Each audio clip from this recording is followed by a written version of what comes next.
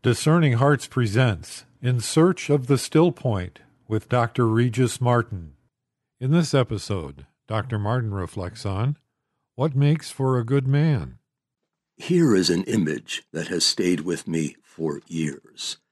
A camera zooms in, and I see a solitary old man standing high above Omaha Beach, surrounded by row upon row of graves marking the dead. He has come to pay tribute to someone special. Bending over the grave of Captain John Miller, he remembers the officer who led the effort to rescue him from behind enemy lines. Miller and most of his men would die trying to save him. It is the final scene from Saving Private Ryan, Steven Spielberg's award-winning film from 1998, and perhaps the most riveting moment in the entire movie. The old man, we learn, is none other than James Francis Ryan, who, his family standing nearby, speaks to the shade of the soldier who saved his life. "Every day I think of what you said to me that day on the bridge," Ryan says to the captain, "and I've tried to live my life the best way that I could. I hope that was enough. I hope that at least in your eyes, I earned what all of you have done for me." Well, what had Captain Miller said to him? "James," he told him as he lay dying, "earn this, earn it." Getting up, Ryan then turns to his wife, needing to hear from her that he lived a good life. "Tell me I'm a good man." "You are," she tells him. And standing solemn and erect, he turns to salute the man whose sacrifice allowed him to grow old in the company of those he loves and who love him. It is against that standard of sacrifice that the question of the moral life becomes existentially urgent. What does it mean to live a good life?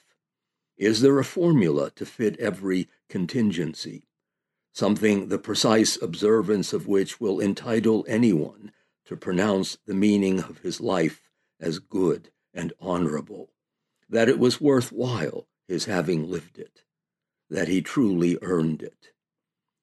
In the Meditations of the Stoic emperor and philosopher Marcus Aurelius, there is this maxim: "When you awaken with reluctance each morning, you are not to repine, for you are about to begin the work of a human being."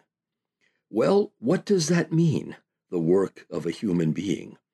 It has certainly got to mean something more than not hitting the snooze button on first hearing the alarm go off.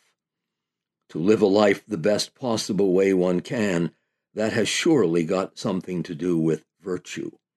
A word not much in circulation these days, unlike, say, virtue signaling, but which has everything to do with conforming the will to right reason in all circumstances.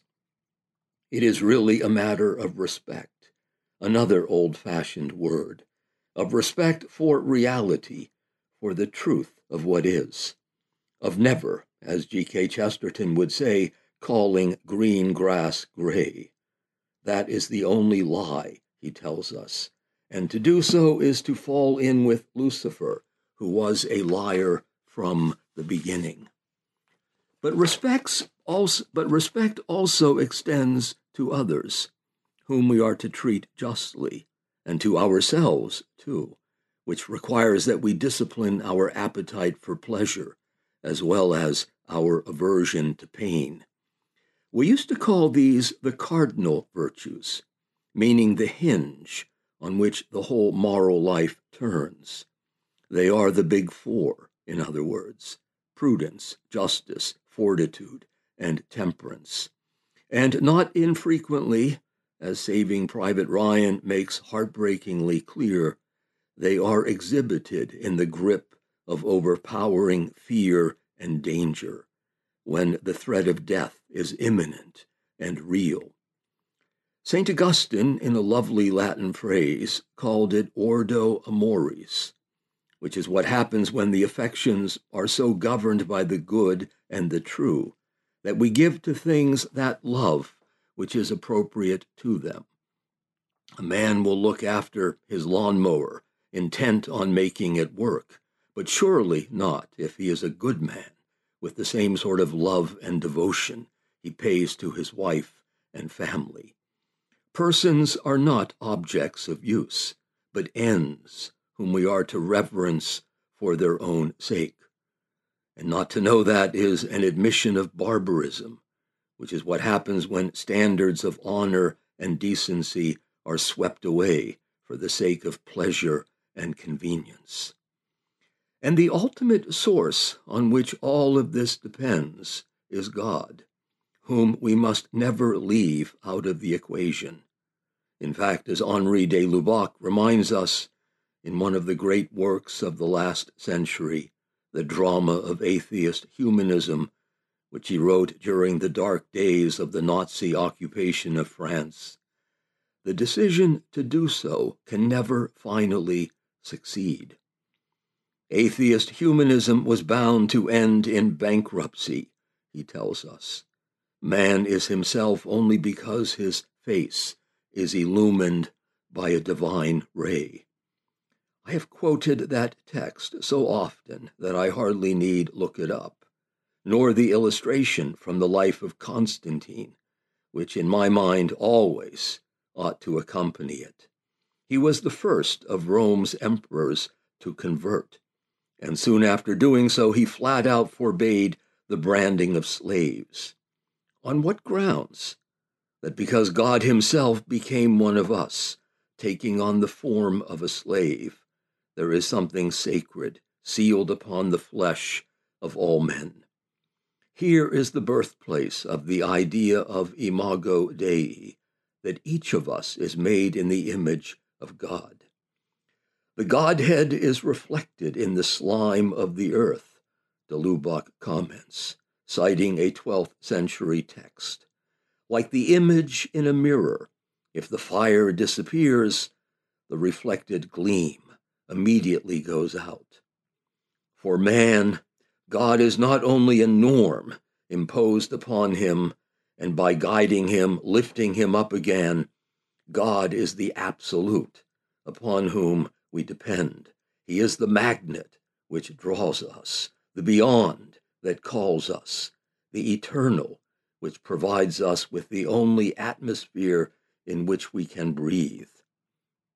This is the story we see being played out before us, a world without God becoming a place no longer fit for men. When you kill God, or at the very least politely banish him to the margins of the cosmos, he will very soon disappear from the culture as well, followed not long after with a near total eclipse from human conscience, it having become a space we no longer wish to rent out to God, or even any sort of fixed or objective sense of reality. That too has become more and more an antique fixture, like Victorian lace, which has grown too brittle for use. C.S. Lewis warned us about this in The Abolition of Man, a book as profound and prophetic as any passage in de Lubac. The cardinal problem of human life, he writes, was how to conform the soul to objective reality, and the solution was wisdom, self-discipline, and virtue.